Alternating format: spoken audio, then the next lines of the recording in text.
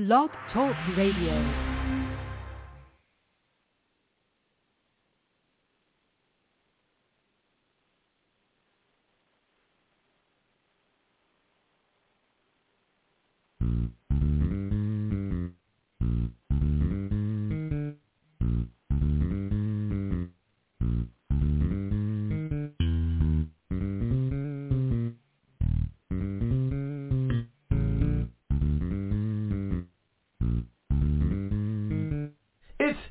Time with Pastor Steph.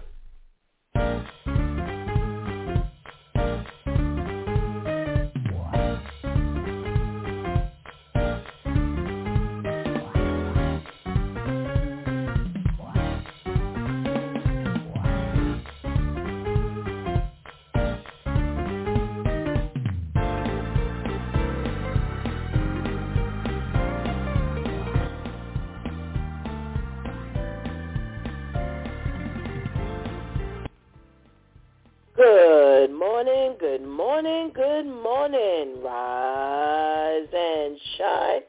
You're on with the Due Time with Pastor Steph. How are you this morning? That's what I like to hear. That's what I like to hear, for this is the day the Lord has made. Let us rejoice and be glad in it. So, where were you yesterday? Yesterday we were shaking the Monday morning blues, and we had our Dr. Pierre Gordon on, our resident OBGYN, and whoa, we talked about chronic pelvic pain and the reason why we had chronic pelvic pain, possibly all of the different conditions that just might cause chronic pelvic pain. We talked about endometriosis.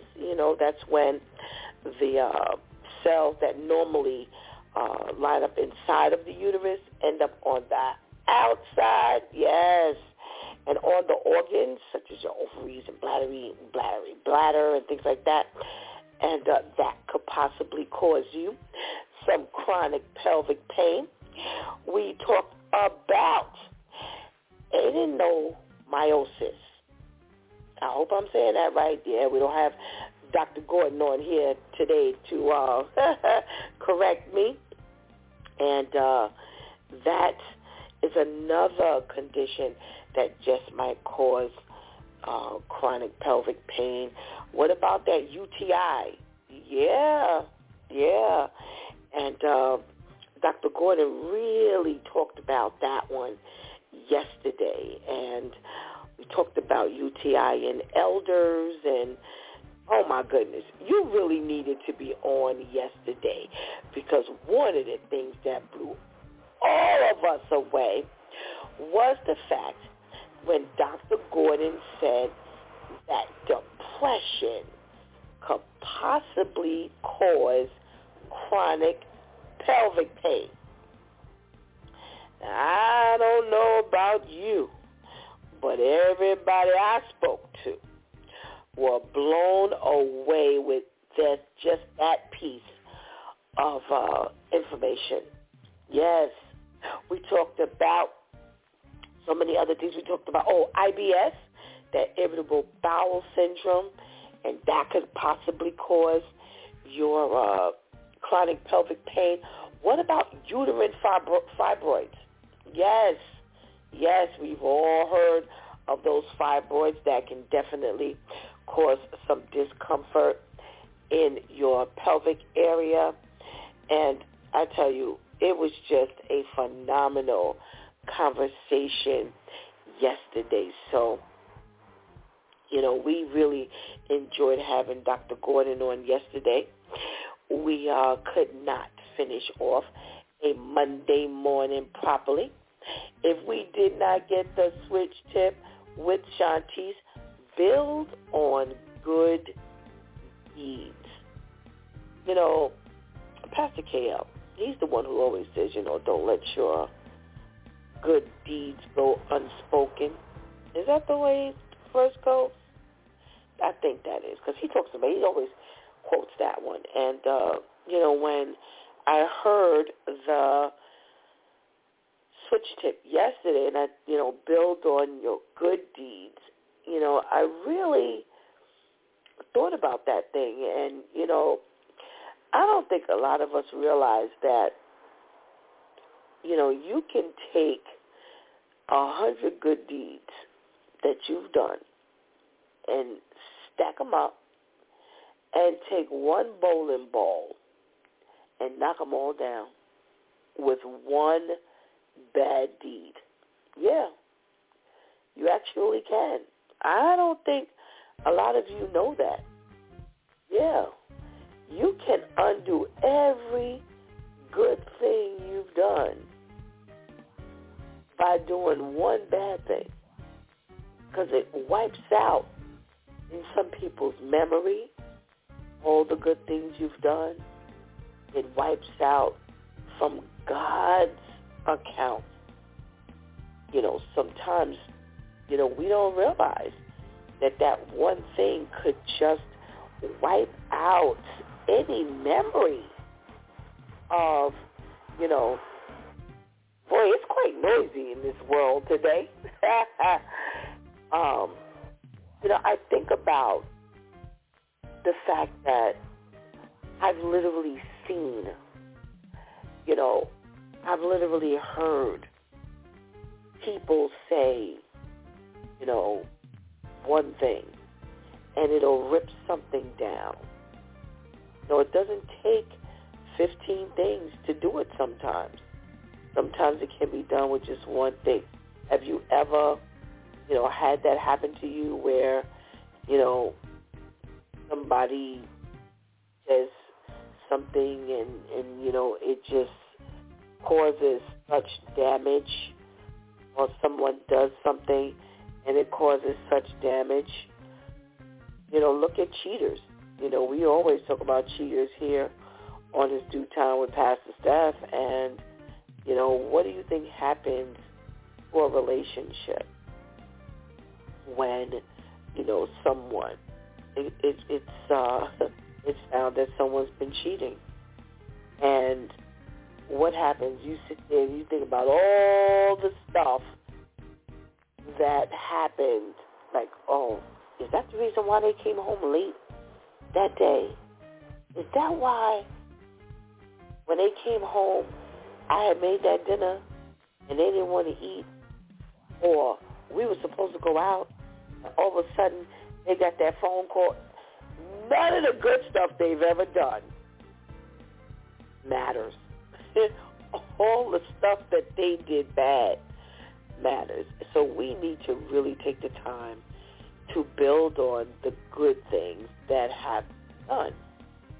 And I want to tell you something. I don't know if Shantice took it from this angle, but not only should we look at it from actually what you do, but also how we think of what the other person does.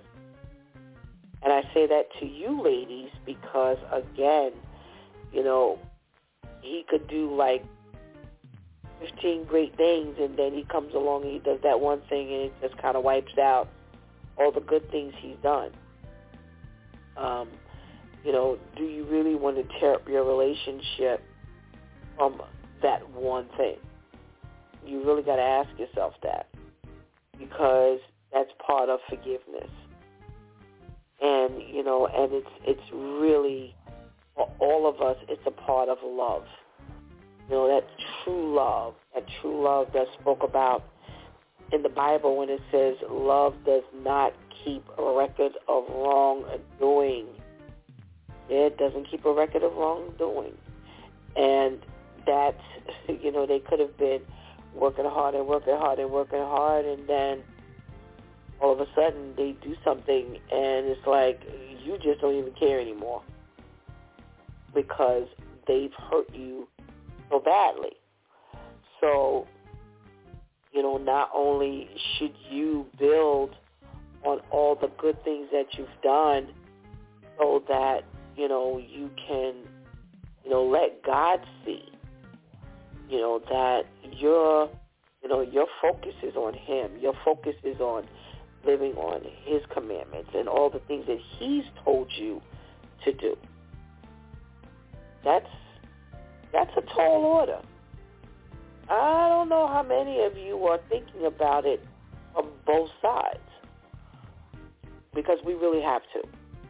We can't only think about, what we've done, because the same way we don't like, we wouldn't like, rather, for someone to just kind of undo all of the good things that we've done by that one thing. We want some mercy. It could be. It could be where the one thing we do wipes away everything, that we did great or good. At least in our minds, we want that concession, right? Well, that's the way we have to think about how we love people, And again, it's a tall order. It's a tall order. It's a tall order. It's something that you really, really got to work on, really got to think about. Because hurt is hurt. At the end of the day, hurt is hurt. And that's the way people remember things. They remember the hurt before they remember the good. Okay? Come on. You know how that goes. You know how that goes. You didn't been hurt before. And it don't even matter what they've done. It doesn't matter what they've done. And see, that's different than when God looks at things. How God looks at things is much different than when we look at things. The Bible says that God says, my ways are higher than your ways. My thoughts are higher than your thoughts. So we don't ever, equate to the Lord. So, build on, let me make sure I'm quoting this. Okay, I was right. Build on good deeds is not just for you and what you do. That is the acceptance of others. And because, what we do can tear the house down, and it would seem as though that foundation was built on wood, stubble, and hay, as they used to say. Not brick, not concrete. Something that's easily blown down. And that's the other thing. You want to build on good deeds that are strong, not this shallow stuff. And see, that's what helps it gets ripped down like that. Because what you did, and when people look back, it ends up being very shallow. So when you build on good deeds, you want to build on something concrete. You don't want to build something that's weak. And that way, whatever happens, that something goes wrong. Because nobody's going to do everything right at all times. But when you build on those good deeds, make sure you're putting in your best. Because when you put in your best, it can't get ripped down. All righty? All righty. Well, I tell you, you need to go back and listen to yesterday's episode, because it was powerhouse. It was a powerhouse. Like I told you yesterday, God is blessing us. We get all this stuff for free. There are no co-pays. There's no, electronic bill. There's no, statement in the mail. This is absolutely free. How great is our God? All right? All righty. Well, today is Let's Talk About It Tuesday Church Folk Day. And oh boy, I gotta tell you, I don't know. Again, I feel like the stuff that I pulled up a whole lot of stuff to talk about. I'm not feeling it. Sometimes not until I actually pull up, the article again. So let's see how it goes today. Hopefully it'll be something that I'll feel confident about talking about. So come on, let's get this morning started. All right? Go ahead and get that healthy breakfast. Go and tell somebody that It's Due Time with Pastor Steph is on. And whatever you do, don't go nowhere, because we will be right back.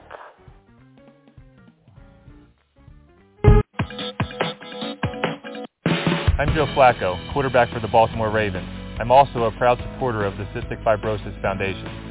My niece Chelsea was born with cystic fibrosis. CF is a rare disease that shortens lives. The CF Foundation is making great progress towards a cure, but we're not in the end zone yet. We still lose young people to CF every day. I want Chelsea and all people with CF to live long and full lives. Join a team that saves lives. Support the search for a cure today.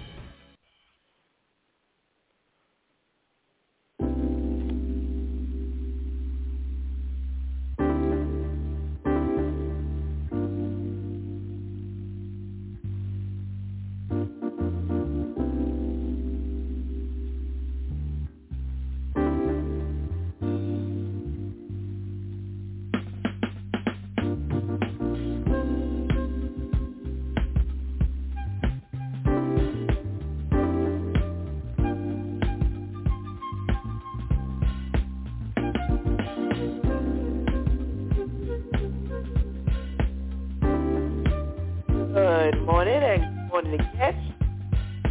Welcome back. I'm Pastor Steph, and I'm coming out of a coughing spell. I'm so sorry. But good morning. Thank you so much for joining me this morning. It is wonderful to be here with you. Wonderful to have you here with me.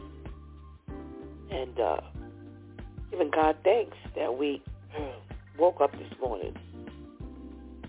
And I'm going to, like I said, I'm not impressed with the news today. But, excuse me, hang on out with me today. Let's see what we can come up with together. Okay, come on, let's talk about it. All right. Whew. Trying to get this coughing together. Excuse me. All right. This morning we're talking about that 14-year-old who was arrested after he stole a school bus. Now, wasn't it just last week, I think, we talked about the young kid who was a boy who jumped in when the bus driver stopped breathing. And he, excuse me, he saved the kids on the bus, including the bus driver. And this week, oh boy, they back at it again. You got this 14-year-old out in Tennessee. He is facing multiple charges after stealing a school bus and driving it recklessly. So he didn't just steal it. He hit a diesel fuel pump. He allegedly tried to run a person over at a local supermarket. They say he drove this bus as fast as 65 miles per hour. And they threw out like one of those spike strips. Homeboy stopped the bus and tried to turn it around. Now, I've watched adults not do well driving a car. He is actually trying to turn the bus around. Oh, my. we're quite confident. So they are charging him with vehicle theft, aggravated assault, evading arrest, reckless driving, driving without a license, and leaving the scene of a crash and failure to report a crash.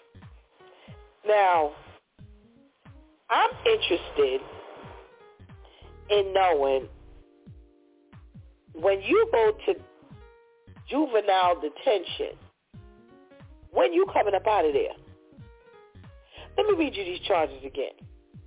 Vehicle theft, aggravated assault, evading arrest, reckless driving, driving without a license, leaving the scene of a crash, and failure to report a crash. That's 7 charges. And, I think about when kids used to go to juvenile detention years ago, because he's only 14. He ain't going, to no major jail out in Tennessee. And, so I think about when they used to go to juvenile detention back in the day, you went for, petty stuff. Like joyriding or, stuff like that. Stealing. This here, they have definitely upgraded the business of going into the juvenile detention center. They are really not playing. And when you go up in there, you going to have to face the big boys. So you ain't got to land in no major jail, no adult jail to deal with some people who have really done some crime. The only difference is the age. Didn't I tell you before? When I tell you they are coming up with charges, they are coming up with some charges. My gosh. Okay, what else are we talking about? I told you, I'm warning you. I don't have that real let's talk about it Tuesday stuff like I normally do. These last couple of weeks, Monday night's news has been whack. I even got up at 5 o'clock this morning looking for some news to talk about. And I'm just like, where's the news at? So y'all just got to bear with me. So now check this out. There's this author. Let me see where she's from. She's from Salt Lake City, Utah. So she has written a book about grieving. Yeah, she's written a book about, a children's book about grieving. And, they have given her all kind of accolades and stuff like that. And she seems to be doing really well. And they say that she called the authorities in the middle of the night back in March of 22 to report that her husband was cold to the touch.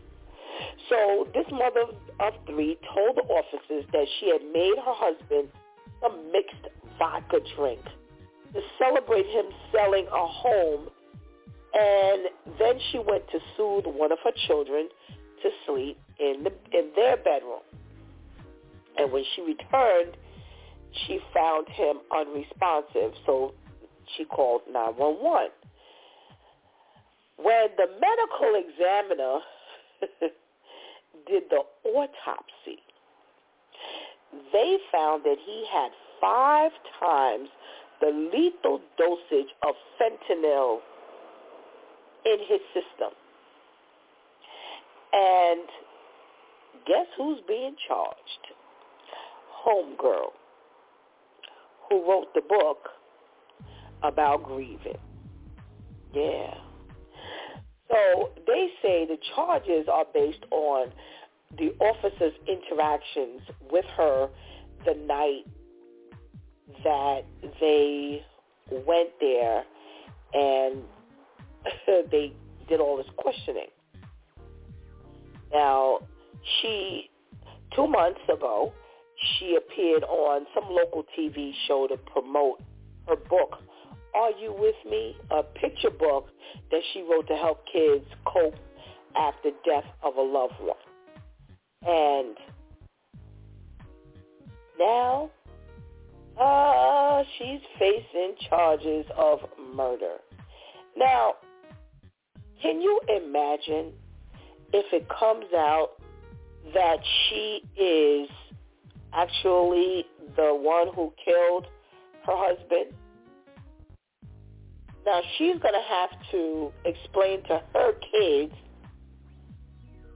what happened, and she's going to be in jail, so they're going to need that book because she ain't going to be there to help them with the grieving process. And I was looking at this thing, and I'm like, Lord, I hope they're wrong. I'm serious. Because that's got to be some kind of a blow. You know, right now, again, you know, she's a mother of 3, you know, so, you know, they don't say the ages of the children, you know, and she doesn't look all that old either. And they don't say their ages in this article. Well, like I said, she doesn't look that old. And my thing is, if they are of the age, let's say even 7 or 8 or 9, you know, these kids are not stupid. And they're going to remember. You know, she said she went to soothe, you know, one of her children to sleep. I hope they are babies. I really hope they're babies. Because this is going to be quite a blow if this comes out that she killed their father. And remember, we've talked about that here on His Due Time before, where, you know, you get after one of the, you know, the other parent, you know, this parent, you know, does something to the other parent. And nobody's thinking about the children in the middle of this all. So they don't say, you know, that they found that, you know, she's had, you know, the two of them had relationship issues or anything like that. They're not saying anything like that. But they're just saying that they found that there was some narcolepsy drug that was in her possession. And the drug is GHB. So they say this is the type of a drug that they find, like a recreational drug that they find like in clubs and stuff like that, that they use to, you know, kind of get high off those drugs. And that's what they found in his system. So I guess they're saying that, you know, well, if he had this type of drug and this amount of drugs in his system, then how would you not know it and you not have to, you know, call, let's say, 911, but he was so well that you were able to make this vodka mix, and now he's dead and cold to the touch. So, you know, is it possible that he could have had the drug in his system, and when she gave him the drink, it was too much? That's possible. Now, I'm not a detective, and I'm not the conspiracy theorist as Pastor Charlotte. But like I said, I sure hope that the children are babies and they won't have to endure all of the trial and the scandal. Or I hope that they find someone else who's actually responsible for the death before she actually starts the trial, if she's actually innocent. Okay, I need like a 15-second pause, please.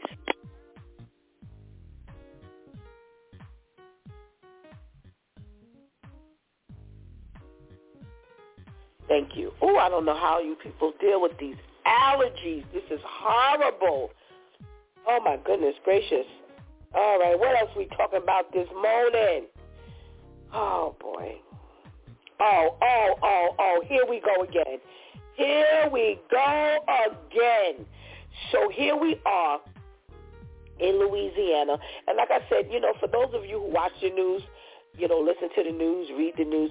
You may have heard this already, but here we go again with this quote-unquote mistaken, shooting someone or mistakenly shooting someone.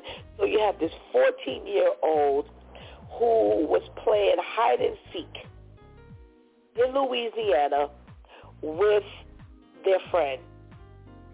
And they were actually on someone else's property. Do I have to complete the sentence? So they say that this David Doyle, 58, said that there were some kids who were playing. Well, he didn't know they were kids, supposedly. He said he told the deputies. He went out. He was outside and he heard and saw some shadows outside his home. So he went inside, grabbed his gun, and when he saw the people scattering, he fired and shot a 14-year-old in the back of the head. I'm not understanding these cases that these people are being charged with. None of these people really posed a threat before they were shot. Not one of them. Not one of them. And we always say it all the time. You have one, now you have 100. So he's charged with aggravated battery, 4 counts of aggravated assault with a firearm, and illegal discharge of a firearm. They're not mentioning this week business about stand your ground. But yeah, that was his his explanation. So it was a girl, it was a 14-year-old girl that they didn't release a name, and she was taken to the hospital with non-life-threatening injuries. Oh my God, how blessed! Again, another child shot in the head and able to walk away. So God is definitely putting a protective barrier around our children. I don't understand these people. He said he saw shadows. He didn't even see nobody. Now, I guess the shadows meant people or a person, but he said it was multiple. But he did not say anybody was coming toward him. He said he saw shadows, and then everybody or the bodies or the different shadows kind of was leaving the property, and he fired. I don't know, y'all. I don't know. I don't understand this stuff here. You know what? Pastor KL coined the phrase in my former life. I coined the phrase, and this is why we need Jesus. This is why we need Jesus. Because these days and times, you just don't know. You just don't know. You just don't know. You just don't know. Oh, my God, you just don't know. All right. So we have this other story. Okay, I'm going to hold on to that one. Because I want to definitely talk to my pastoral team about that one. Let me see what else I got here. I told you I don't have anything really like earth, shattering. But I do have a couple of goodies. So let's see. All right. Nope, I'm going to save that one too. All right. Okay, here's something that I do want to talk about. Ladies. This one is for you. There's this woman, this Lisa Dewey, who's 36 years old, and she says she's been getting these gel manicures for years without any issues. She says, until recently, when she developed severe pain and inflammation and her nails began to fall off. She said it was so bad, she thought she was going to lose the whole finger, or fingers. She said the pain started back in February. She said she had just gotten a fresh manicure, and it had become inflamed with the polish peeling away from the nail bed. She said at the time the doctors just attributed it to like a bacterial infection, and she was given a steroid cream and some antibiotics to fight it. She said the pain and the signs of infections seemed to go away, so she ended up getting her nails done in April. Now, to me, that was stupid. That was stupid. Even if you thought it was, the bacterial infection, give it some time. Give it some time, because ultimately you don't know where the infection came from. But she did it. She got her nails done in April again, and she probably went to the same place because that's what we do, right? We go to where we know and who we're happy with. She said within days, her nails began to peel away from the nail bed. She said her skin was like paper tearing away from her fingers. She said leaving her in so much pain that she could barely move her hands at all. She said her concerns heightened when her nail bed turned purple. And that led her to suspect she developed some kind of an allergy to the nail products. So she said the ongoing pain was so debilitating that she struggled to wash her daughter's hair, hold a pen, wash dishes, and even put on a seat belt. And her husband had to do all of this stuff for her. The inflamed fingernails also curtailed her from, feeling good. And this is where, she really went downhill mentally, because now, this is all of her cosmetic practice. I do my nails, I do my eyelashes, I do my this, I do my that. You know what I'm saying? You know how we do. And so now her confidence is completely gone. She didn't want to go anywhere. And she pretty much doesn't. She doesn't go anywhere anymore. She said that she pretty much stays in the house now. And they say dermatologists have recently reported seeing an increase in allergic reaction to this acrylic and the gel nails. And you need to watch out, ladies. They said the chemicals used in acrylic and gel nail manicures are known to trigger contact allergies. And it's a big epidemic in the UK and Ireland, and has been for years. So they say that the chemicals can cause severe itchy rash anywhere on the body, making the source of the reaction difficult to diagnose. And they say in some cases people report their nails are loose or are falling off. So ladies, please be careful. What I'm thinking is, between the nails itself, the gel, and the what do you call it? The chemicals. And then you think about how many times these people really don't clean these manicuring utensils, manicure utensils. We've talked about that before, where they throw that stuff.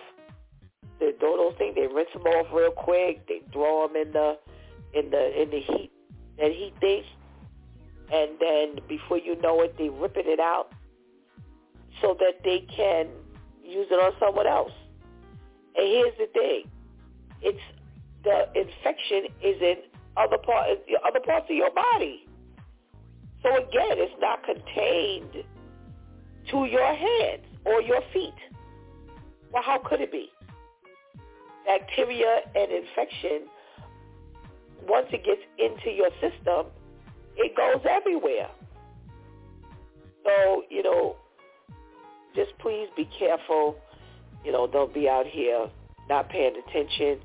I know when you go for different testing at the hospital or clinic, or when you have surgery or whatever, they make you take that nail polish off, things like that, because you see how she said it turned purple. Her nails turned purple.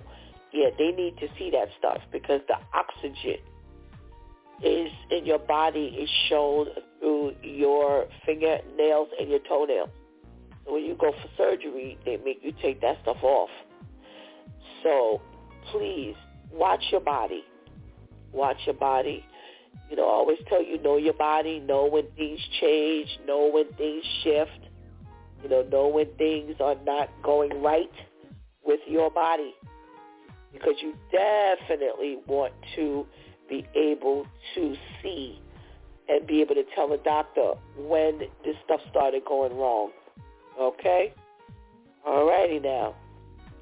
I got a little bit of bad news. This is not a good report, or good story. So you have this doctor in Brazil, and he's delivering a baby. So they induce 33-year-old Renelli Santos's, they induce her labor, and she already has a 9-year-old little girl, excuse me. And he invites the dad to come in and watch the labor, be a part of the delivery, rather. And he puts pressure on her belly, and, as he's trying to remove the baby from mom, he actually rips the baby's head off. Now, this is not one of those National Enquirer stories. This is to show you how fragile an infant is. And if you ever notice, when we're looking at TV or movies, there's this process of delivery is so fragile. They always say that when you are in labor and when you are delivering your baby, you got one foot in the grave and one foot out. And if you ever notice, they're telling you, push, and then they'll tell you stop pushing. Because part of that process has to be the baby coming out on its own. They don't do anything to kind of pull or tug at the baby. And that's one of the reasons why they tell you to push, so that the baby can come out on its own. They don't say anything about the baby was, there was a hard time with the baby coming out.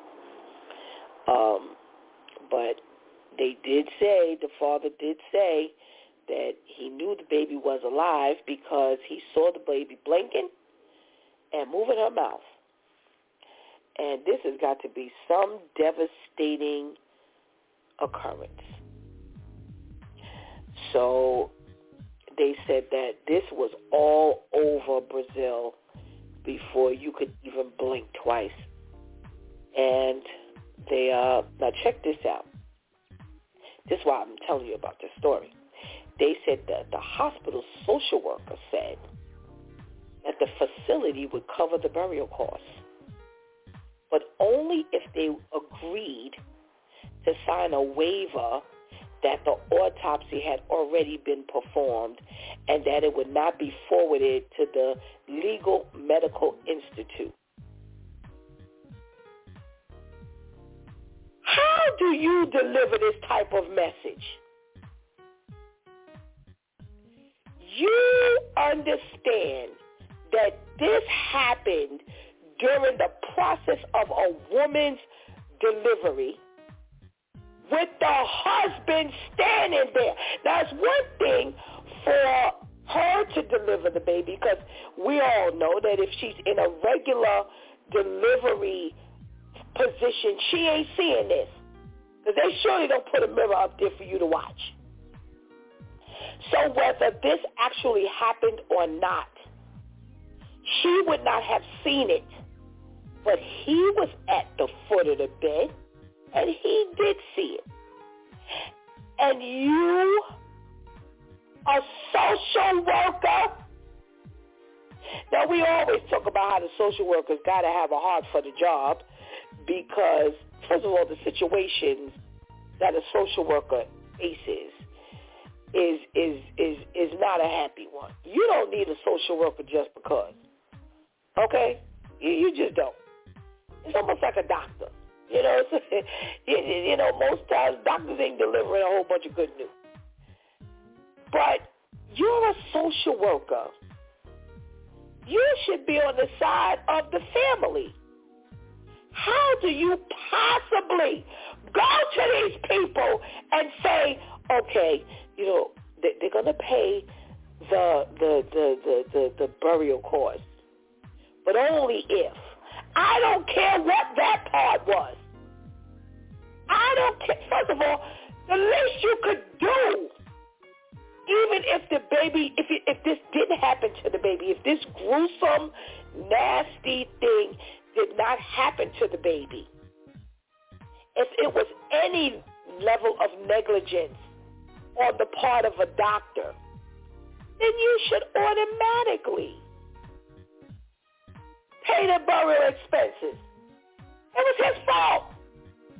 But you go to this family with a clause, and a clause like that, and if you sign that the autopsy was already done, oh my gosh, these people need to be put in jail just for their lack of morals. Oh, you know what? Okay, I got one more story before our Due Time Crew comes on, and this is another moral question of morals. So you have this woman who hits the lotto. She hits the lottery. She does a scratch-off. Does a scratch-off lottery ticket, and she won tens of thousands of dollars. And she will not share the money with her husband. Now, there's no problems in the marriage. There's no greed on his part. She didn't say that, oh, he's hawking me or blah, blah, blah, blah, blah. He said to her, oh, hey, babe, we should put this in a joint account because they have 3 accounts. His, hers, yours, mine, and ours. She said, no way.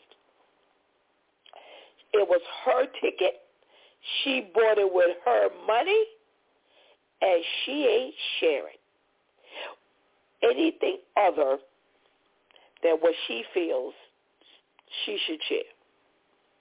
So if I want to give you $100, I give you $100. If I want to give you anything, I don't want to give you anything, and I won't. But I show ain't putting this in our account. Oh, you got to love these people. You got to love these people. You got to love. I even said love. You got to love these people. Oh, it's time for me to talk to my Due Time Crew. Where's my Pastor Charlotte at? Good morning, Pastor Charlotte. Good morning. Good morning. How are you? Money, money, money. Man, we're going to talk about that in a hot second. These people are something else. All right, Pastor Charlotte, you got this 14-year-old kid who steals the school bus. Now, they are charging him with, hold on now. I just lost my, they are charging him with, so listen up, guys, because I'm going to say this to you. So count on your fingers. Vehicle theft, aggravated assault, evading arrest, reckless driving, driving without a license, leaving the scene of a crash, and failure to report a crash. They say that he stole a bus. He was driving up to 65 miles per hour. He hit a diesel fuel pump. He allegedly tried to run over a person at a local supermarket. What kind of time should he get past the Charlotte? Jesus, he should just stay there. You said he's 14? 14? Okay, well, he'll be there he'll see his whole life right there. All of that he done did. You'll purposely try to run somebody over as well, right? Am I correct? Yep. Okay. Yep. Well, he's in there for a long, long, long time. He won't see maybe 80. 70, 80, he'll come out. She said maybe 80. Wow, Pastor Charlotte, you ain't playing. Oh, my. See, when you do it on purpose, right? If you're doing it, on purpose, well, sometimes your purpose will get us all in trouble. You didn't have time to think about it, but you did. And so since you did the crime, we got to do the time sometime. Mm-hmm. All righty.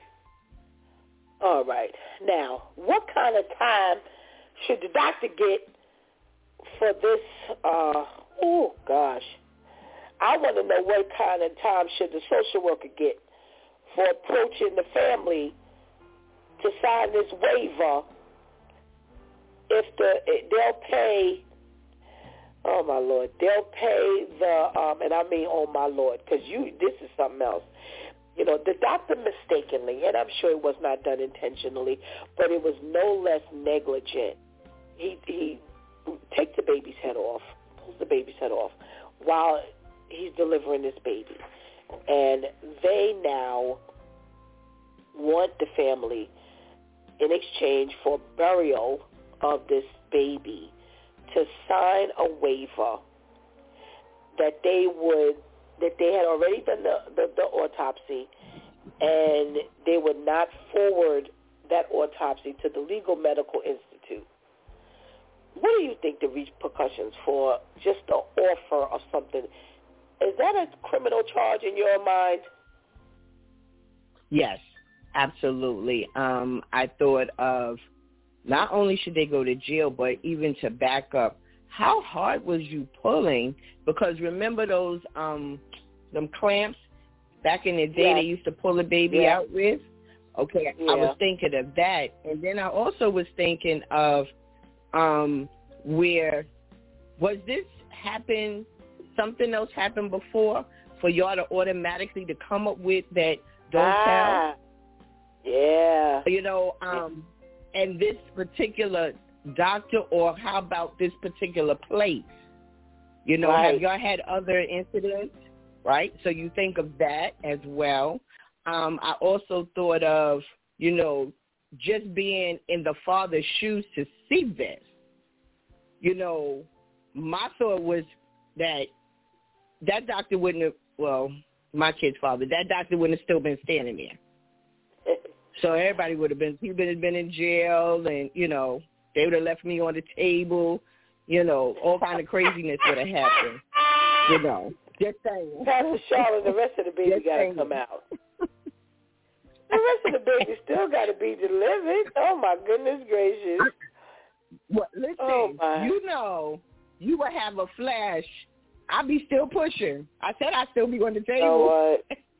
Oh, my gosh. But truly, yes, everybody, she should definitely went to jail. But my thought is, what else have y'all hidden? What else have y'all got other people to sign and give, and help them, thinking that you're helping them, and you're really not? So, yes, I say go to jail as well. Yeah, because that's a bit much. Mm-hmm. That's a bit much to approach somebody with. Okay, so now you have this woman who, she hits for tens of thousands of dollars with her scratch-off. And she's like, well, I'm not sure. No, he's like, put this in, babe, put this in the, we hit. Put this in the joint account. And she was like, I think not. This is not a yours, mine, and ours. This is a mine's. What's your thought? I don't know. What's your thought? My thought is when I won, that long drive that the men normally go to the store and they don't return. You know what? That was my first thought. Oh, my goodness. That was my thought. The whole marriage. But being right, okay. Because, listen, when you hit some money like that, or get some money, it don't matter. It don't even have to be the lottery. You get some money, right? The first thing you think of is you. Oh, I won, and this is what I want to do with it, right? But like you said, there was nothing going on with the marriage. Everything was good. So I would have to drive back. She said drive back. So I would have to drive back and share with my husband. I don't know. Well, I give you some. I keep some. Some will go for the house. Then other people be trying to get. Oh, my goodness. Now let's talk about I'm going to get a kid. What'd you say? I can't hear you. I said, let's think about it. We're going to give it to the kids, too. Oh, shucks now. Well, thank you for your honesty. Thank you for your honesty. So are you saying that we wouldn't hear you on the Do Time with Pastor Steph anymore because you ain't got time? You be spending them bucks. Well, I'll sure get on. I'll be at on the island or somewhere. I'll snapshot a picture. Look, I'll sow a seed into the ministry. You just won't know where I'm at. Oh, my goodness. You won't know where I'm at. Oh, my goodness. Thank you, Pastor Charlotte. Thank you for still being a part of this. This is for you and Pastor KL. I won't be saying, I'm okay.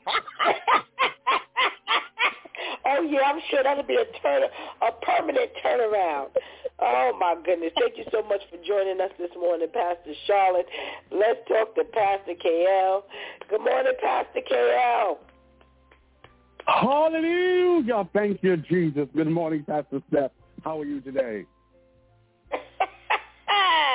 I'm well, thank you. I hear you doing well over there. That was a hearty hallelujah. Amen. Amen. Amen. All right. Amen. All right. We got this 14-year-old who has 7 charges for stealing his school bus when they went to throw the spike across the road.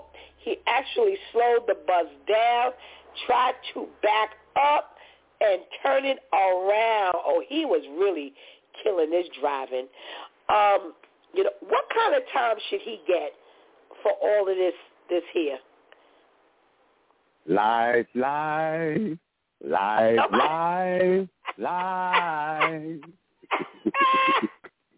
You and Pastor Charlotte ain't cutting him no break. Wow. Oh, man. Yeah, he see a life. He thought it. I mean, too much thought went into this.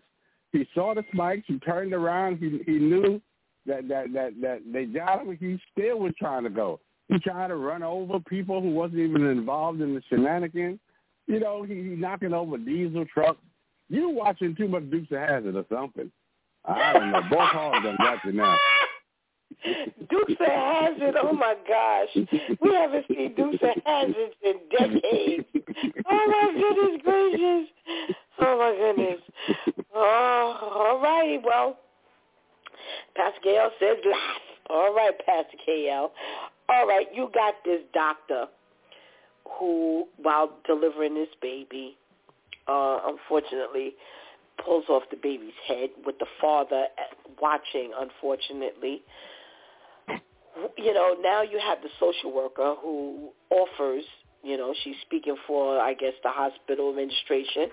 She says, you know what, we'll bury the baby, but you have to sign a waiver that says the autopsy has already been performed and that it won't be forwarded to the Legal Medical Institute. Who going to jail and how long they going to jail for, Pastor KL? Because this ain't no joke here. Well, everybody going to jail. Everybody go. First of all, as the wife, you would have to give me money for my child and for my husband if the husband is me, because I'm very squeamish. So if I see a head popping off a child, I'm stroking out, I'm having a heart attack, and I'm dying. I'm already dead. I don't have the energy to beat up the doctor. I can't fight. No, I'm dead. I'm done. Oh, my God. So now you have to give 2 checks. So I mean, even while you were telling the story, Pastor Steph, I almost hung up the phone. Because just the visual or just hearing about it. Yeah, that's trouble. No, I'm already dead. Oh, my gosh. Yeah, this is, like I said, it's like these, I agree with Pastor Charlotte. Something that happened here before, because you're a little too comfortable being able, even if this was supposedly your first time, but with this head thing, this ain't the first time they didn't botch some delivery or surgery or something. Yeah. Because ain't no way in the world you would have felt that comfortable going to nobody making that type of an offer. That ain't happening. That is not happening. That must have been one of the. Was it in Canada? Because Canada, they have babies for free. So it must have been a free clinic or something. No. Well, see, that's the other place. I didn't say anything about it, but that's the other area I wanted to kind of reserve for you three. It was in Brazil. Okay. Wow. So, do we have to say more? We'll talk about this in Brazil. Okay. Right. Okay. All right. So, your wife, she buys a scratch-off ticket, Pastor KL, and she hits for tens of thousands of dollars. So you say, oh, babe, we won. Let's put this into the joint account. She says, I don't think so. What's your response? Well, I have to kind of put myself in the same place. So my response would be okay, because if I won tens of thousands of dollars, I might not have told nobody. You'd have wondered why I had a fur coat in Alabama. You know what I mean?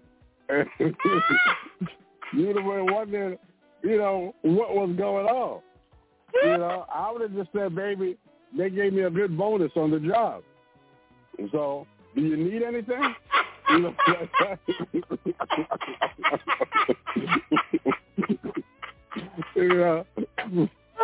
I can't. Y'all are a mess. Y'all are a mess. Since when did we become as one? Since when? Oh, my goodness gracious. Oh, my gosh. Pastor Charlotte leaving town. You gonna lie? I'm like, what in the world is going on? Oh, my goodness. I ain't gonna lie. I just ain't gonna tell you. That's lying. That's a lie of omission. Oh, my goodness gracious. You pastors really show your true colors on Tuesday. Hey, it says tell the truth and shame the devil. Oh, my goodness gracious. Thank you so much for joining us this morning, Pastor KL. Let's talk to our Pastor Jeff. Good morning, Pastor Jeff. Good morning. How's everybody? Well, thank you.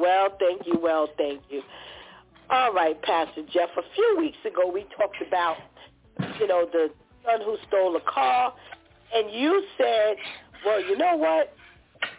I did the same thing when I was young, and, you wouldn't come too hard on them.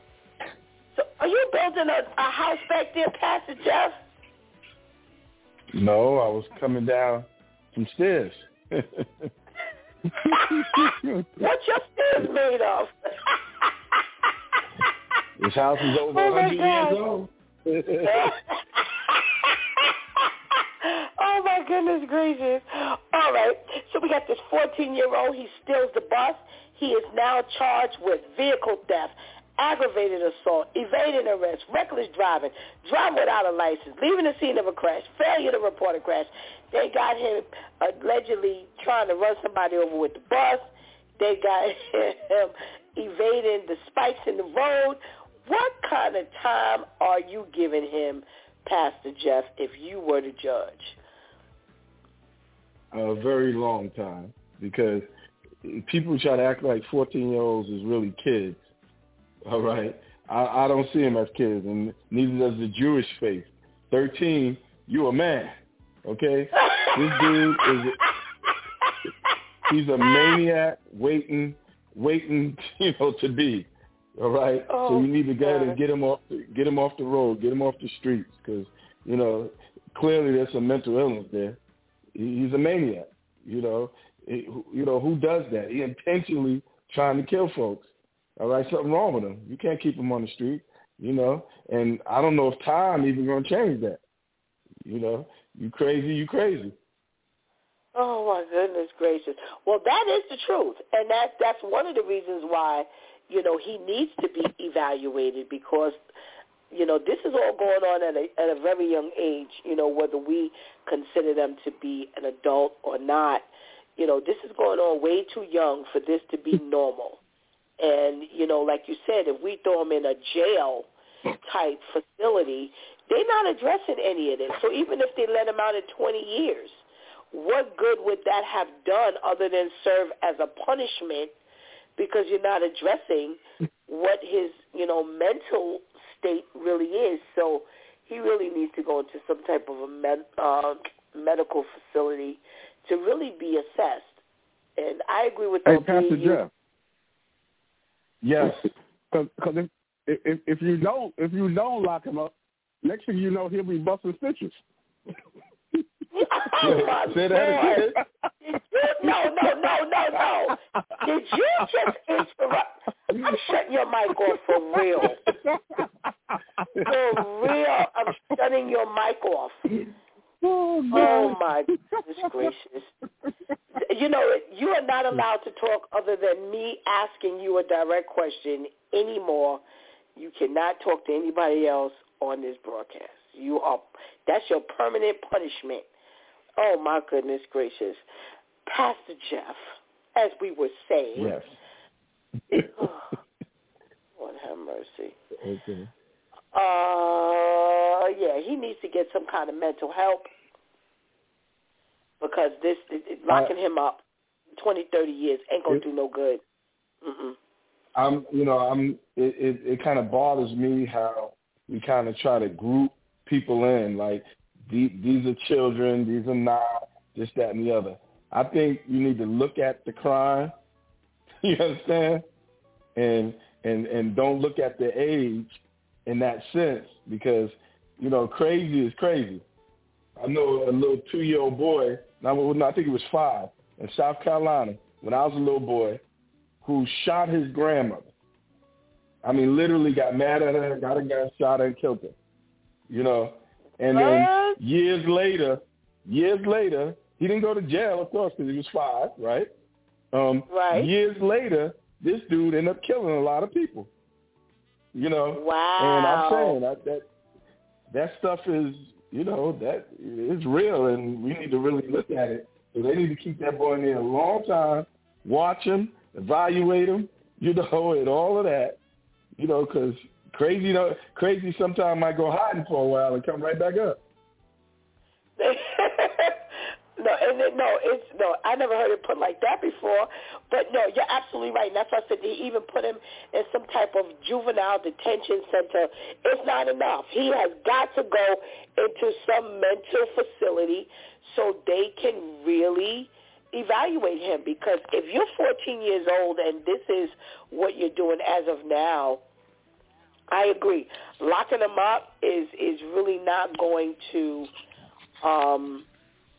is really not going to be a remedy to what's going on with him. Oh, my goodness. All right, Pastor Jeff, we're talking about this blunder, I don't even know if you can call it a blunder. Maybe you'll find some other word for it, that happened when this doctor in Brazil was delivering this baby. The father said he could see signs of life, so he knew the baby was alive. And now you have the social worker approaching with, an offer that turns out to be some type of some deal opposed to just an offer, a good deed offer. Who goes to jail behind that one? How do you handle that one? I didn't really. What happened to the baby? Okay, so in Brazil, there was a woman who they had to induce her labor. So after, they did that, the doctor invited the father into the labor delivery room. And while the doctor was delivering the baby, he mistakenly pulled the baby's head off. Okay. And the father, being the onlooker, said that he could see the eyes blinking and the baby's mouth moving, which was indication of life.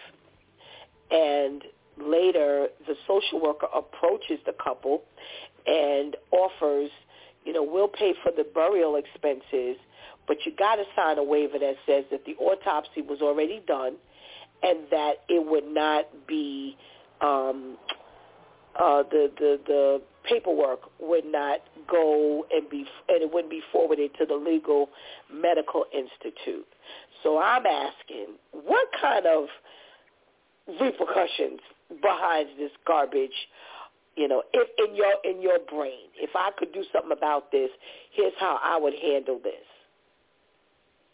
I'm saying that the doctor, that hospital, whatever, that facility needs to be sued. It should be all over the news. I mean, how you mistakenly pull a baby head off? Evidently, you was incompetent. And now you're trying to cover it up. A lot of noise should be made. Everybody should know about it. There should be a big lawsuit. Because how you rip a baby head off? And you're a doctor. Yeah, that was major negligence. It spread all over Brazil like wildfire. And now this part is all over the world like wildfire of your offer of just getting this baby buried. This is how you offer, to do that. So it's disgusting. It's disgusting. And how much it costs to bury a baby? So you're not offering a lot of money. Absolutely. You know what I'm saying? They picking on the fact that those folks is poor. Yeah. Yep. And that's the least. They shouldn't even have to bury the baby. That facility should be burying the baby. No, I agree. It's like, this isn't a straight out infant. They're burying, quote unquote. I mean, how much is it gonna? I agree. How much is it gonna cost to even do that? And and to even go through that process. Oh gosh, they're disgusting. Absolutely disgusting. All right, Pastor Jeff. Lady Nicole says, I'm going to go by me and scratch off. I'm just going to take my chances. And she hits for tens of thousands of dollars. Now, Pastor Charlene is leaving town. Pastor KL is going to pretend like it never happened. He's just going to start popping up with some brand new stuff. She says, hey, you say to her, oh, put this in the joint account, babe, She says, oh, absolutely not. You may not even get any of this to begin with. If you scratched off, I know what you would do, but how would you respond to that coming from her?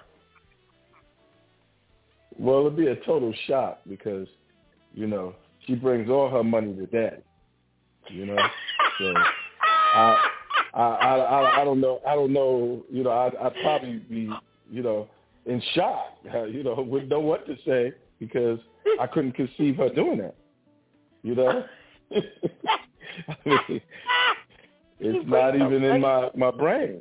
My baby's gonna bring that money, to daddy, and then we gonna figure out what we're gonna do with that money. All right, Pastor Jeff, and I'm gonna leave you right there. I ain't even gonna go further with that conversation. We don't want to blow Daddy's mind this morning. Oh my gosh! All right, ladies and gentlemen, I gotta. I'm scared to even ask if there's a question on the floor, so I'm just gonna go ahead with what I had. There's an article that talks about why pastors are so angry. Why are there so many angry pastors in the church? And before I go to these, the reasons they give and talk about it, what do you think, Pastor Charlene? Why do you think there's so many angry pastors in the church? Just one. Just one? Okay. Yeah. Because y'all make us angry. Y'all don't follow directions. What does that mean? What does that mean? Elaborate. When we ask you to do something, you act like you don't understand, like we speak in another language. Are you saying do something in the church? Or are you saying do something in your life? What are we talking about? Oh, in the church. In the church. Oh, I thought we were talking about in the church. In the church. No, we're just asking why are there so many angry pastors in the church? It could be something that the people are doing in the church. It could be something that they're doing or not doing in their life. I'm just trying to, get a little more specific. Okay, so you're saying when we ask you to do something in the church, you act like you don't know what we're asking you to do. Okay. Right, we got to say it over and over and over and over again, yes. Okay. Pastor KL, why are there so many angry pastors in the church? I don't think it's anger as more as frustration because, God has put us here to encourage and to advise. And sometimes when we give advice, and we telling them what thus saith the Lord, they still want to go another way. And then when their way doesn't work out, they want to come running to you to fix them. When we had already given you the blueprints and the plans, to fix whatever you were going through, you didn't like that way. It seemed too hard that way, or it seemed that you would have to give up some stuff that you didn't want to give up. But now you done got worse, and now you want to try it another way. That's frustrating. All right. Pastor Jeff, why are there so many angry pastors in the church? Well, because there's so many certain type of members in the church. They even make pastors angry.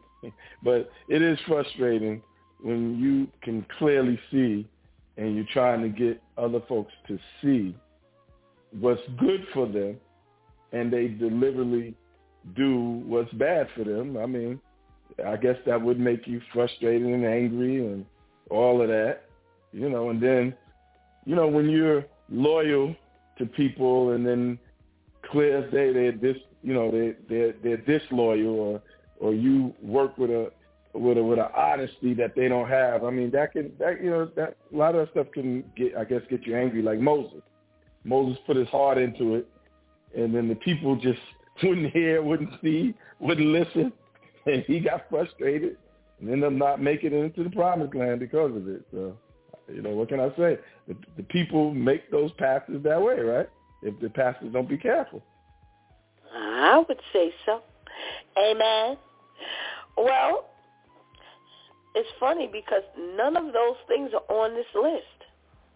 Now, it doesn't say that it's not the truth, because I think that would be number one, either what Pastor Charlotte said about, trying to get things done in the church, and you constantly have to stay behind people, or like you two gentlemen have said, we're trying to advise you. Pastor Charlton, did we not just have this conversation yesterday?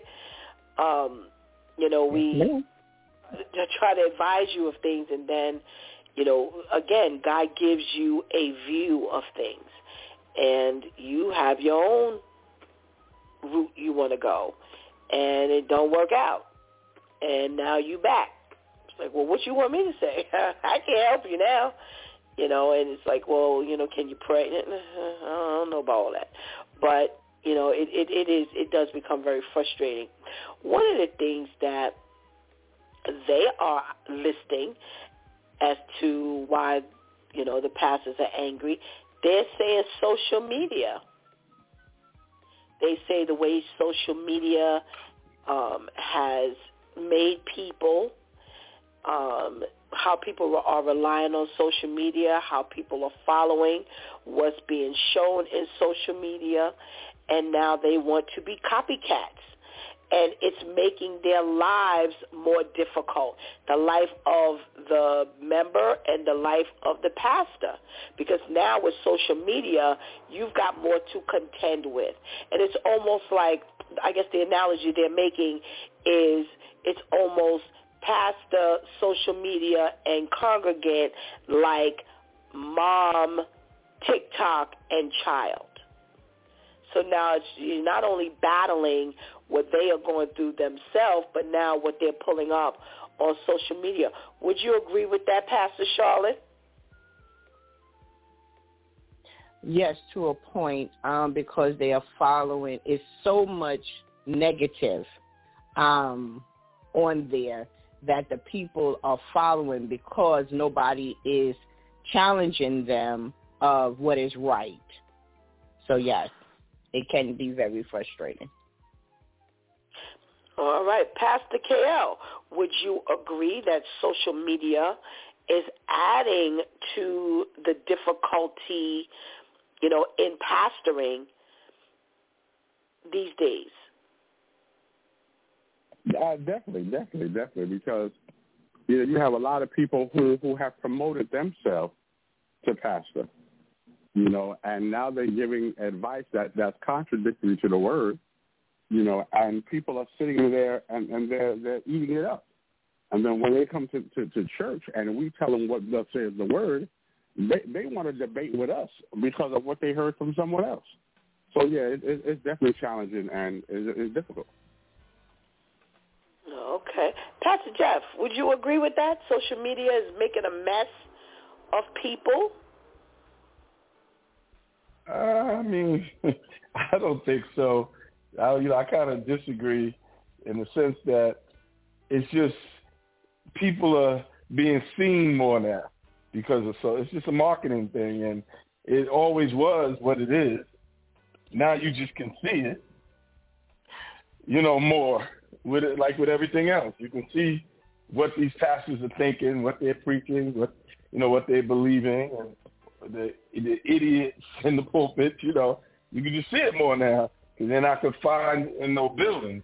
So, you just got to understand that's just how it is. And, open your eyes and this is the real. I don't think it's, I guess I disagree.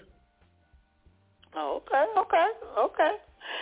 They're listing lack of growth, that pastors are angry because the church, I've spoken to several pastors, and that's all that did, that's what they've said, since COVID, in the pandemic, they lost a lot of members.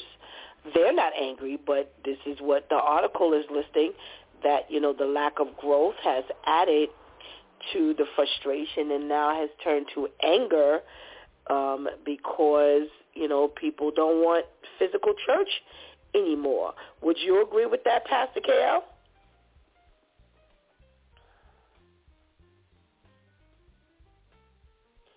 Are you talking to the mute? Not really.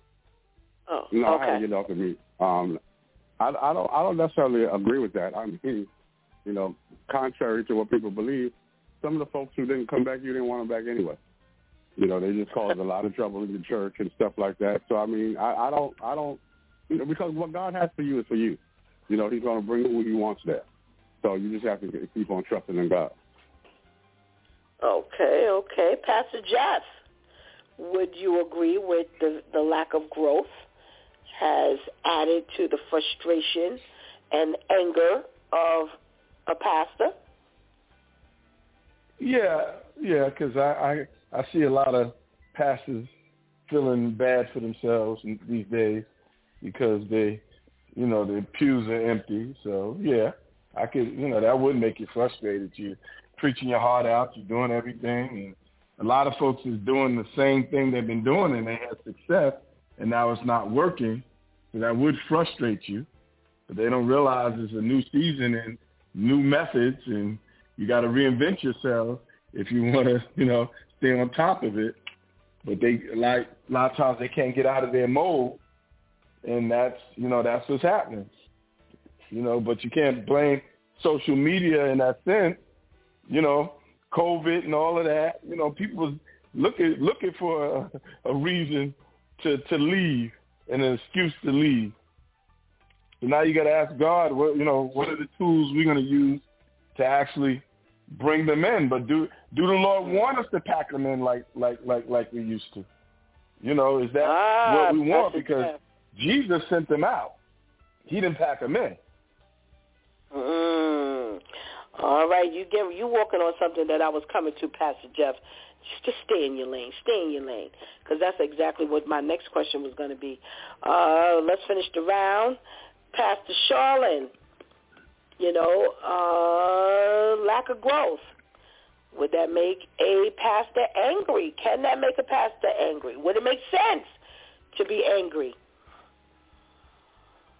Okay, well, we know that we have choices, right? Talking about the congregants as well as us. Does it make us angry? Yes, especially when you have put your time in with people, and then all of a sudden it's like you've never had conversation with them, you've never taught them, or, and so where that the frustration comes in, because now the first time, sometimes you'll first look at yourself and then you'll say, well, what happened? But people are people, and people make choices of what they want to do. So sometimes it is frustrating when you look at what you used to have, but God is doing the plucking right now and, separating, and people are being who they really are and what they really want to do. So is that a yes or a no? I said yes at the beginning. Yes. So yes, it would make you angry? Yes, it can. Yes. Oh, okay. I'm sorry. I missed it. I love what you said. I just missed the yes or the no. Mm-hmm. All right. So now that we see that there's, the church is emptied, has emptied out. Very few people have gained membership more than lost membership. How do we get them back in the church? Now, we're not talking about whether we pack them in or not. That's separate. That is separate. Or whether God wants us to pack it in. Just because we know that the buildings are there, so they're not supposed to be empty. We still have the scripture that says, forsake not the assembly. So we do know that we still need to have, and we should have, physical church. But how do we get them, back in the church? Pastor KL.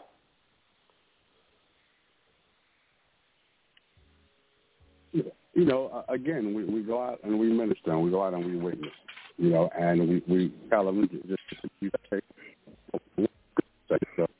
what the Bible says, and we kind of show them where they are now, and they change their life. Wait, Pastor KL, you're cutting off really, really badly. Hold on, let me get down from this ledge. Can you hear me now? Yes, better. Thank you. Can you hear me? Now say what you said from the beginning, please. Okay. I say, we go out and we witness and we minister to people, where they are, in the streets, or go to their homes. If you find that they're not coming to church and you know that they need to, you go to their house. You make that phone call. It's up to us to go that extra mile. We have to let them know that You know, they need to come back. They need to hear the word. You know, a lot of times when you hear the word on the computer or on Zoom or whatever, you're not really hearing it because you're distracted, because you're in the house, you're not necessarily just sitting there. You're cooking dinner, you're disciplining the kids, so you miss a lot of stuff. You know, so it's important that you come to church so that you can hear the word and that it's just you and God. You know, because you need something from God. So the man or woman of God is the mouthpiece of God. So they're speaking your word just for you. So it's important that you come. Okay. Pastor Jeff, how do we get them back in the building? The Bible says that a wise man winneth souls. And we're to be as gentle as doves and wise as serpents, okay? We have to strategize. We have to, you know, see you got to remember the enemy, you know, he's not dumb. And he's used a whole lot of tools to get him out of the church. Well, then let's look at the tools that he used to pull him out and then reverse that, because we know everything was made to glorify God.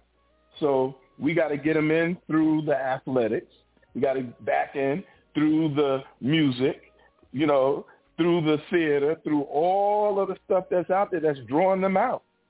You know, they're not interested in just sitting in the pews listening to you anymore. So then you got to preach through the arts, preach through all of the stuff that's out there. And I believe that's the message that God wants us to use in this season. You know, and you're going to see that, Pastor, because I'm about to do all that over on Something Bulldog. All right now. I'm right with you. I'm right with you in the process of doing some things. So, yeah, let's go, Pastor Jeff. Let's go. Pastor Charlene, how are we getting them back in the church? Well, you have to be creative. I'm part of a few outreach ministries. And then I come up with, God has led me to do different kinds of services. For example, I just recently did one which was called Shoes of the Soul. And it was like a shoe fashion show, for example. And every shoe told a story.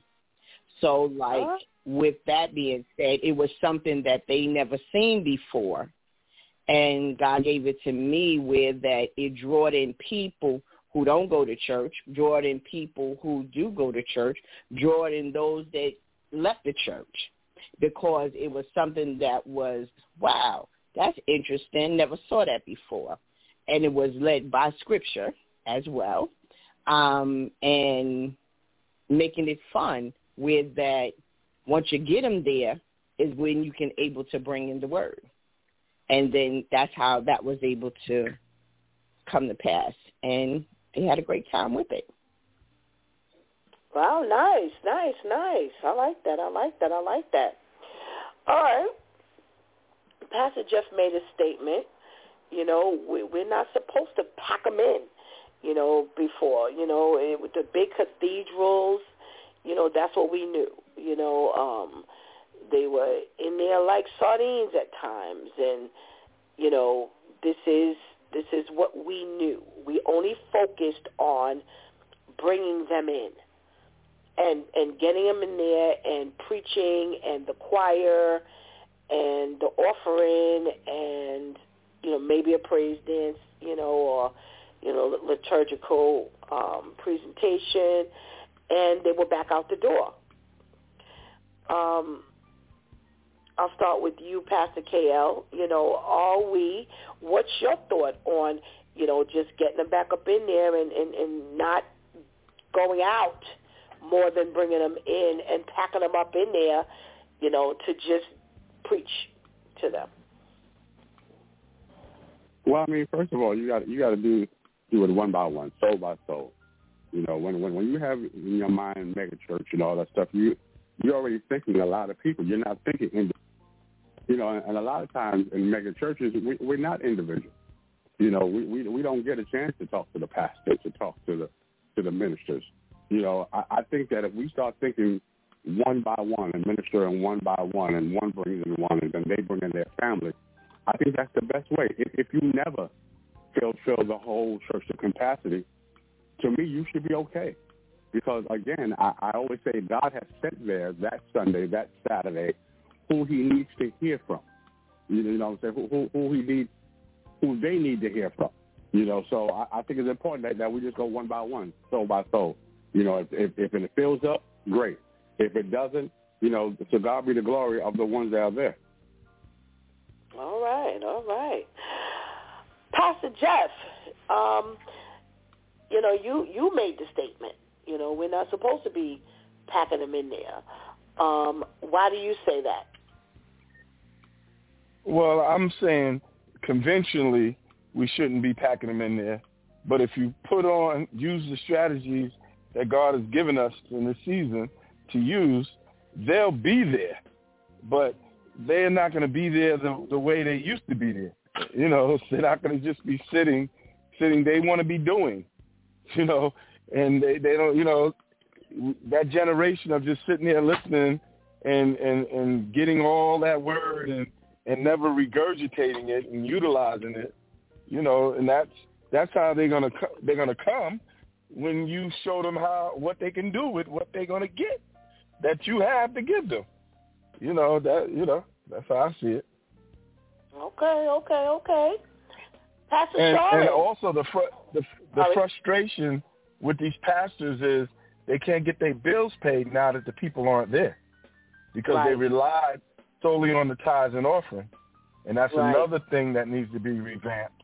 You got to start building these things that bring in the money outside of the tithes and offering, so the frustration won't be there with trying to get these buildings paid for. Right. Good point. Pastor Charlotte, what's your take on, bringing them up in there, packing them up in there like sardines and, just giving them the word? Pastor Jeff says, that season is gone. Absolutely. I will want the ones that want God. Before it was just open house. People was coming for just a reason, for whatever reason. I'm present. I could say I went to church today, and they ain't trying to do anything. They're not trying to help the ministry. They ain't trying any of that. So I want the ones that come in. It doesn't have to be packed, but it can be powerful because with a few, you can do a mighty great thing for the kingdom, right? So therefore, I want those that want to know God, that wants to be able to grow, that wants to do God's will, So I know that the Lord has certain people for all of our certain voices. Somebody who he has just for us, who he just has for you, for everybody personally to hear that word, because every pastor is not for everybody, right? So I just want who he has, and right now in the season, doing COVID and all that, he did a lot of plucking. He did a lot of people who's showing who they are, but do you really want Christ? Because then that way that the pastor won't be so frustrated when it's time to do something. He will have the willing workers that wants to do. Absolutely. Oh, all right. So I'm going to give you a chance to, have a round of speak to the people, speak to our listeners. What do you want to say to those who today is a different message than a message we gave 5 weeks ago? What do you want to say? Speak to them directly. What do you want to say to them when, they're at home and they've lost the desire? I'm tired of just going to church and just sitting there and, we're not doing anything. It's the same old. I don't want to get out there and, I could stay home and get the same thing. What do we say to them today? And I'll start with you, Pastor KL.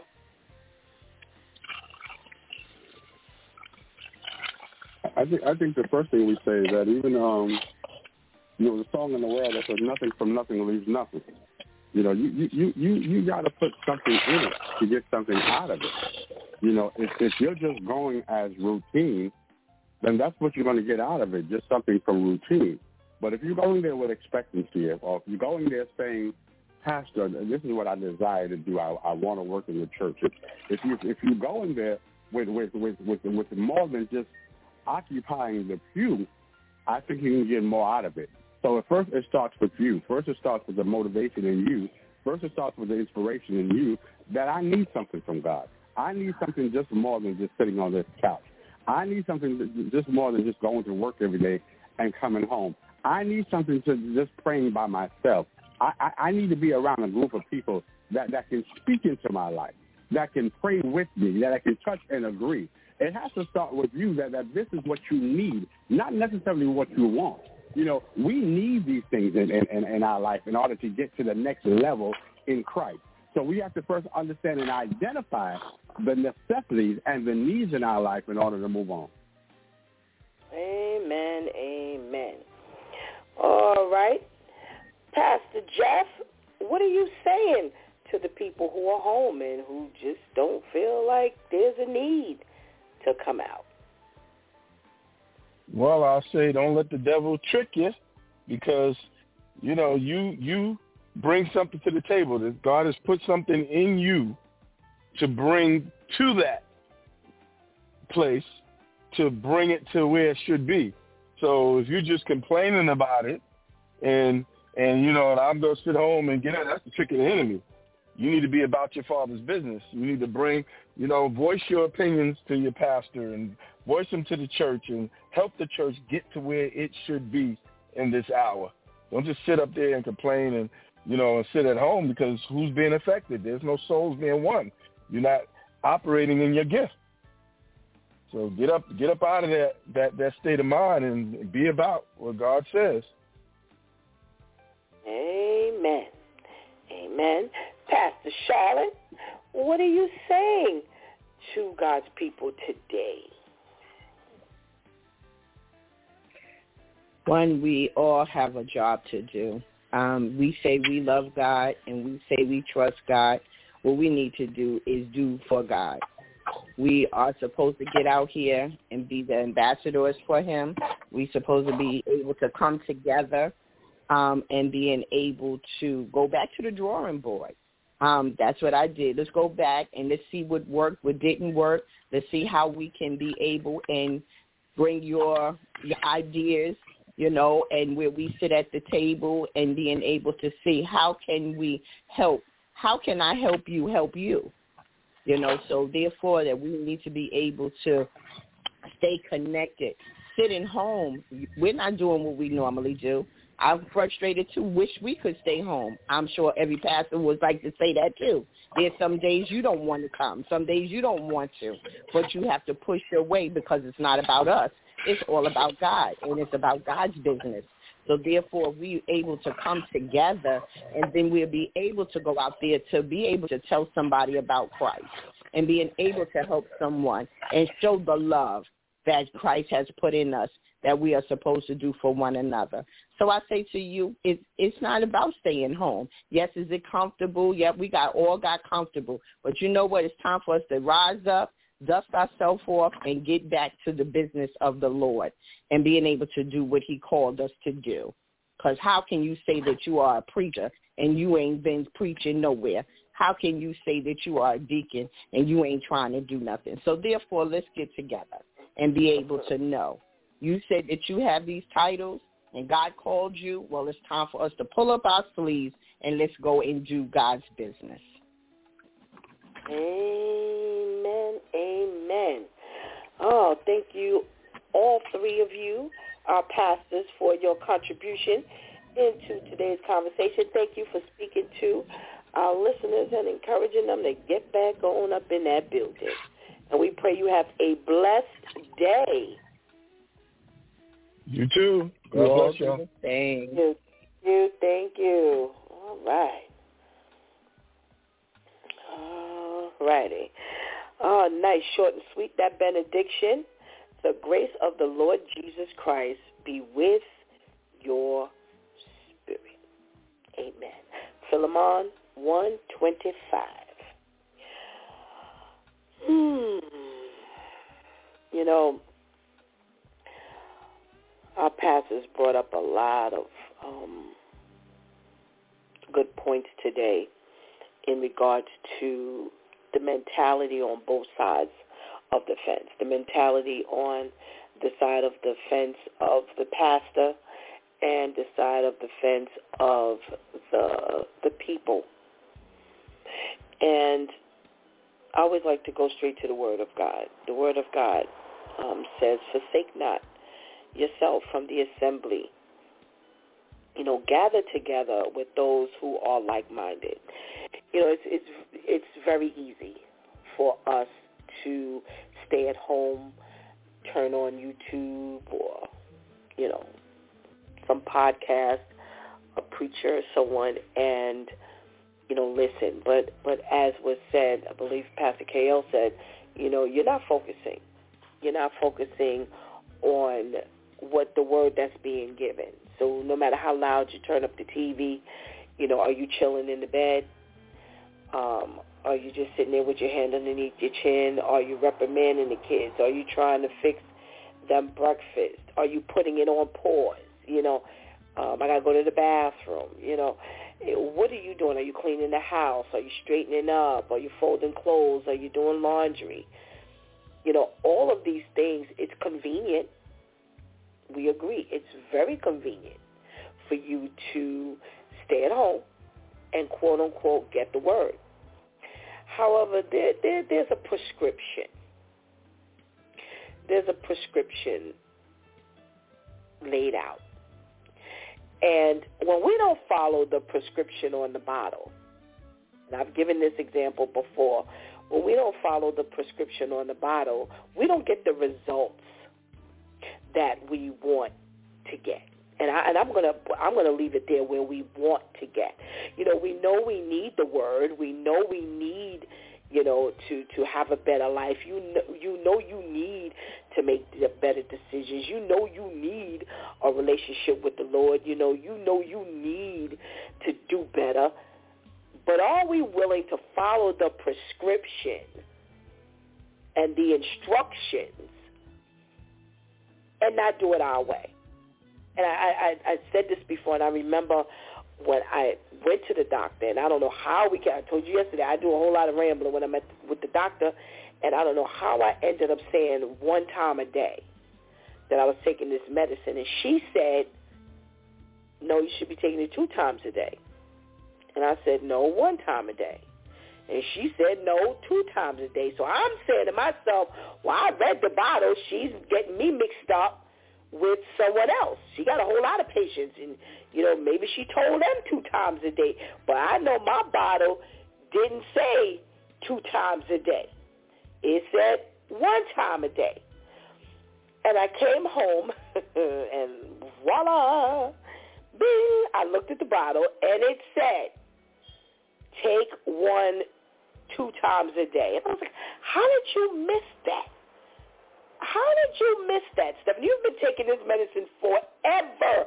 No wonder, you know, your numbers are not quite where they need to be. Well, assess your numbers and figure out why your numbers are not where they're supposed to be. Are you following the instructions on the prescription? Are we doing it our way by mistake? Ooh. Are we doing it our way from negligence? Or are we doing it our way because we don't want to follow the prescription? See, we got to ask ourselves that question. Because I have to honestly say at the end of the day, it was my negligence. Because it was my intent to do it the right way. But whatever happened, something distracted me, or I wasn't paying attention, or whatever the situation was, at the end of the day, it was Stephanie's fault that I was not taking the medicine the way I was supposed to, and it ultimately was Stephanie's fault that I wasn't getting the results that I was expecting to get. And I couldn't figure out why, if I was taking this medicine the way I was supposed to be taking the medicine, why things quite weren't the way they was supposed to be? Are you sitting at home trying to figure out why things are not the way they're supposed to be? Is that your issue today?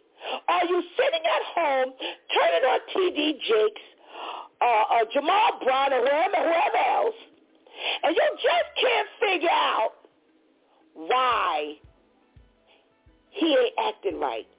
Why she's still spending money, or she don't want to share the lottery ticket with you? Why she playing lottery in the first place?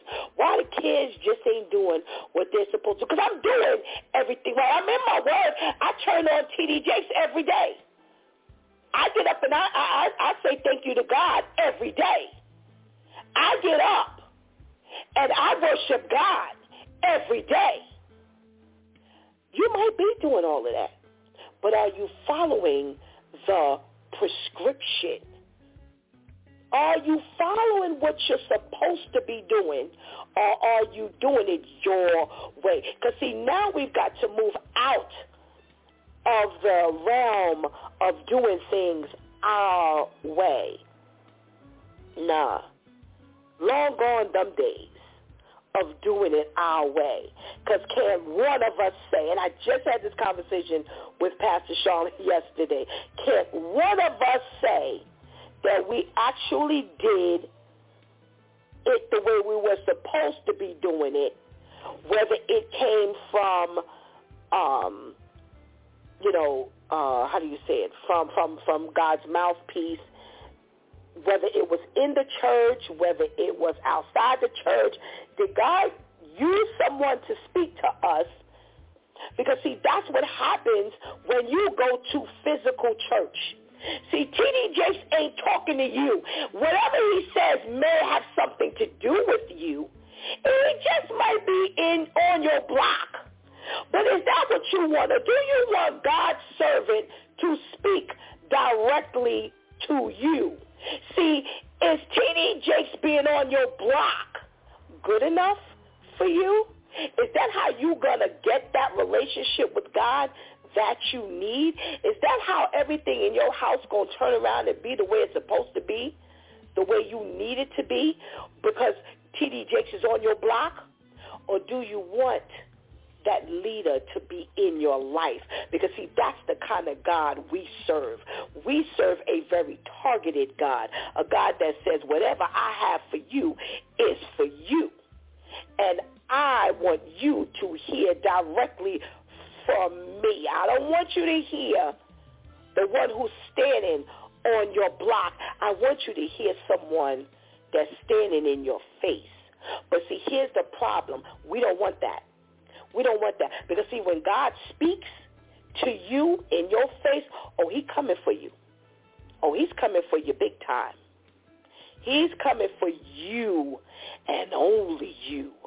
And see, when it comes that close to home, and it makes us a little uncomfortable, and she's telling us to do something we don't quite want to do, or we don't quite see that's necessary, or when we want to go our own way, or when we have our mind fixed on doing our own thing. See, we don't want it that close to home. See, we want somebody on our block. See, if we got to go 5 blocks too far, it's too far to go. I want convenience. I want to tell God how to give me his message. I want to tell God when to give me his message. I want to tell God the words to use when it's time for me to get my message. So, see, I really don't want God. I want to dictate what God gives to me. And that's why we are not in the church. That's why. Because, see, now it becomes real personal. Now it becomes targeted. Now when I go to church and you stepping on my toes, now I'm uncomfortable and I need to go and hide so that I can do what I want to do. See, I don't want you knocking on my door. I just need you to bring the intercom downstairs and just get in the building. I don't want you up at my house. Because, see, when you're up at my house, see, now I can't do what I want to do comfortably because, see, the Spirit of the Lord is always knocking. So when it brings back to your remembrance what exactly it is that God said to you 5 weeks ago, and now you feeling uncomfortable. You don't like that feeling. So, see, I'd rather stay at home and look at T.D. Jakes on TV. I'd rather stay at home and listen to Joyce Meyer on the TV. I'd rather listen to Joel Osteen give me a nice little fable and a tale. I don't want the word. I don't want the hard word. I don't want the word that's going to change my life. I don't want that. I want what's going to make me feel comfortable, what's going to sound nice, what's going to feel good. So in the actuality of it all, you don't want God. That's why you won't go up into the church building, because you really don't want God. You want God to be your servant. You want God to work for you, but you don't want to work for God. Because, see, to work for God, he's the boss, and he's going to tell you how to put that uniform on. He's going to tell you if you need them 7 creases. He's going to tell you what colors to wear. He's going to tell you to put on them those slip-frees. Can't walk around in your sneakers or some sandals. You got to put the right thing on your feet so that you don't slip and fall. But because they don't feel quite comfortable, because they don't look nice, I don't want to wear them. So, see, you want to dictate to God. And can I let you know something? That ain't never going to work. Because, see, God is the almighty God. God is the almighty creator. See, God formed you. You didn't form God. So, see, we're going to have to take a little instruction here. Whether it hurts, whether it feels good, whether we like it, whether we want it, whether it's going to come in a season when we don't want it. We're going to have to concede and be willing to put our all on the altar. We're going to have to be willing to surrender it all. See, it can't be about us, because it ain't about you. It's about that next life. God needs to use you to get to the next life. God needs to use you to get to your husband or your wife. God needs to use you to get to your children. So since we want to customize this thing, let me help you understand it ain't going to work. When the doctor gives you that bottle and you pick it up from the pharmacy, when you read that instruction, you're going to take and follow those instructions. Well, guess what? That's what the Bible is. The Bible is your set of instructions. You can't do it your way, or you will remain broke. You can't do it your way, or you will remain unsuccessful. You will remain miserable. So how about doing it God's way? How about doing it the way the Lord says, I need you to do it for you. What works for someone else is not going to work for you. What someone else is doing ain't what you are doing. It's not what you're doing. See, I couldn't take that medication one time a day and get that same effect where someone actually could. So do I want God my way, or do I want God his way? I think I'm going to take God his way, because doing it my way ain't never worked, and it never will. Remember that. You've been listening to It's Due Time with Pastor Steph.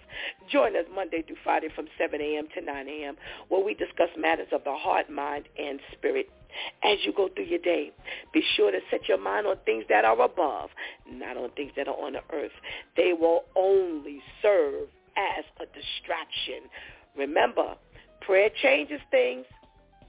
It's Pastor Steph signing off, and I want to thank my Due Time crew, our pastors, for helping us keep focused today. Oh, thank you for hanging out with us and helping us do what we do. Please do not minimize this here and accept Jesus as your personal Savior right now. Please do not negate letting God do his perfect work with you, in you, and about you, and for you. Come on, people.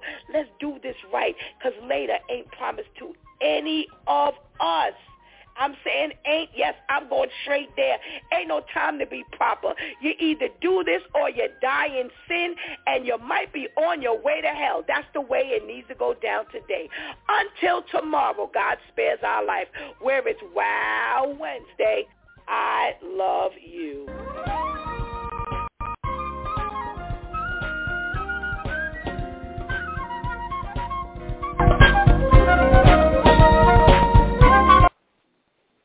Hello, it is Ryan, and I was on a flight the other day playing one of my favorite social spin slot games on ChumbaCasino.com. I looked over at the person sitting next to me, and you know what they were doing? They were also playing Chumba Casino. Coincidence? I think not. Everybody's loving having fun with it. Chumba Casino is home to hundreds of casino-style games that you can play for free anytime, anywhere, even at 30,000 feet. So sign up now at ChumbaCasino.com to claim your free welcome bonus. That's ChumbaCasino.com and live the Chumba life. No purchase necessary. VGW. Void where prohibited by law. See terms and conditions. 18+.